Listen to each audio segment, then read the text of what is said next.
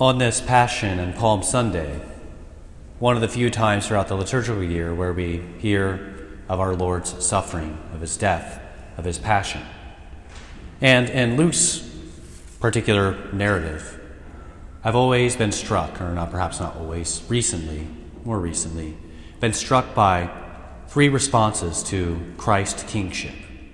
That is, Christ, we follow a crucified Savior who is king, crowned not with jewels, with gold, but instead with thorns. A king who reigns not from a throne of great splendor, of marble, of some precious metal, but instead from the cross. And we see three different responses to his kingship. First, we see Herod's particular response. He wants to see Jesus because he's heard of Jesus. He wants him to do some sign. He wants to be entertained. He wants to see something out of the ordinary, something fantastic. And so he denies him because Jesus gives him no sign. He doesn't turn water into wine in front of him. He doesn't heal some lame person. He doesn't do some sort of magic trick.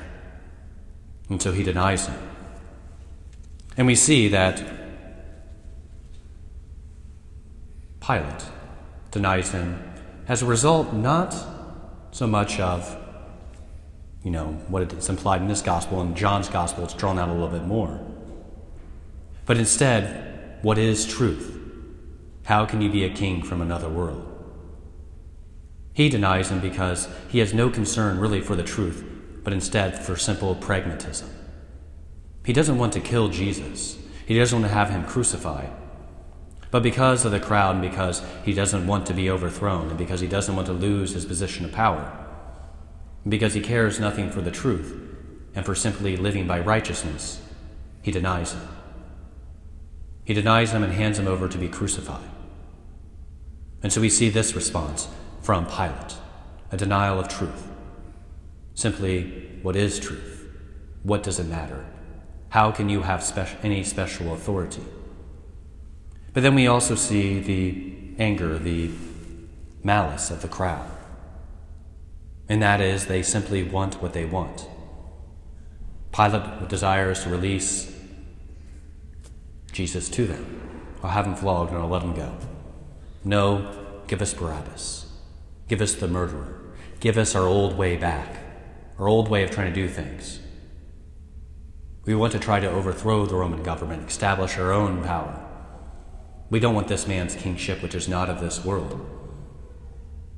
We want a great king, a king upon a great throne with a great crown, not this beggar who hangs from a cross.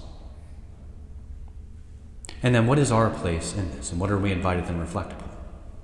Just ask ourselves, how often do we ask for those same things from the Lord? Lord, entertain me. Give me something great. Break me out of my boredom, out of the normal humdrum. Lord,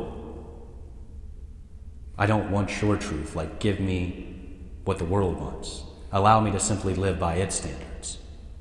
Lord, I want what I want. I ask you this in prayer. I come to church every week. I do all these things. Give me what I want. But instead, we should take the approach of the good thief. He is the one with whom we can truly identify. Because yes, our lives are difficult. During this week, all the saints tell us the greatest profit to our spiritual lives is to reflect upon our Lord's suffering.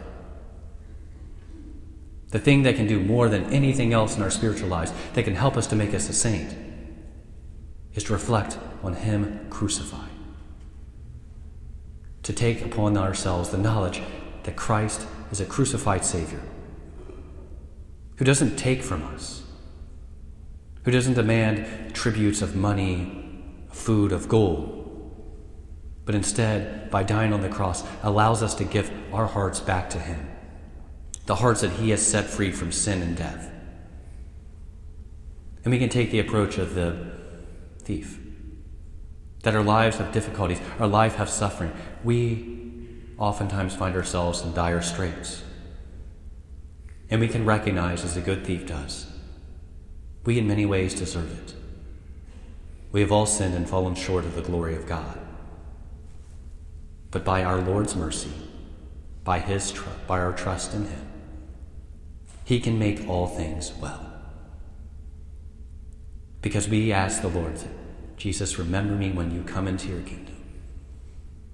And from that place of a humble act of just simply wanting to be remembered, Christ promises the good thief paradise. It's the same promise he gives to each and every one of you. He gives to me, he gives all to all of us by his death. The promise of the resurrection. We have been set free from our sin. Of course, the gospel does not end with this passion narrative, but instead it ends with the resurrection. But we do not get to that resurrection unless we first acknowledge his passion, his death, unless we accept our own sufferings, bear them well as the good thief does, as our Lord did, imitating him in all we do. And indeed, he will promise us each paradise, eternity in heaven with him, where our tears will be wiped away and our sufferings will be blotted out.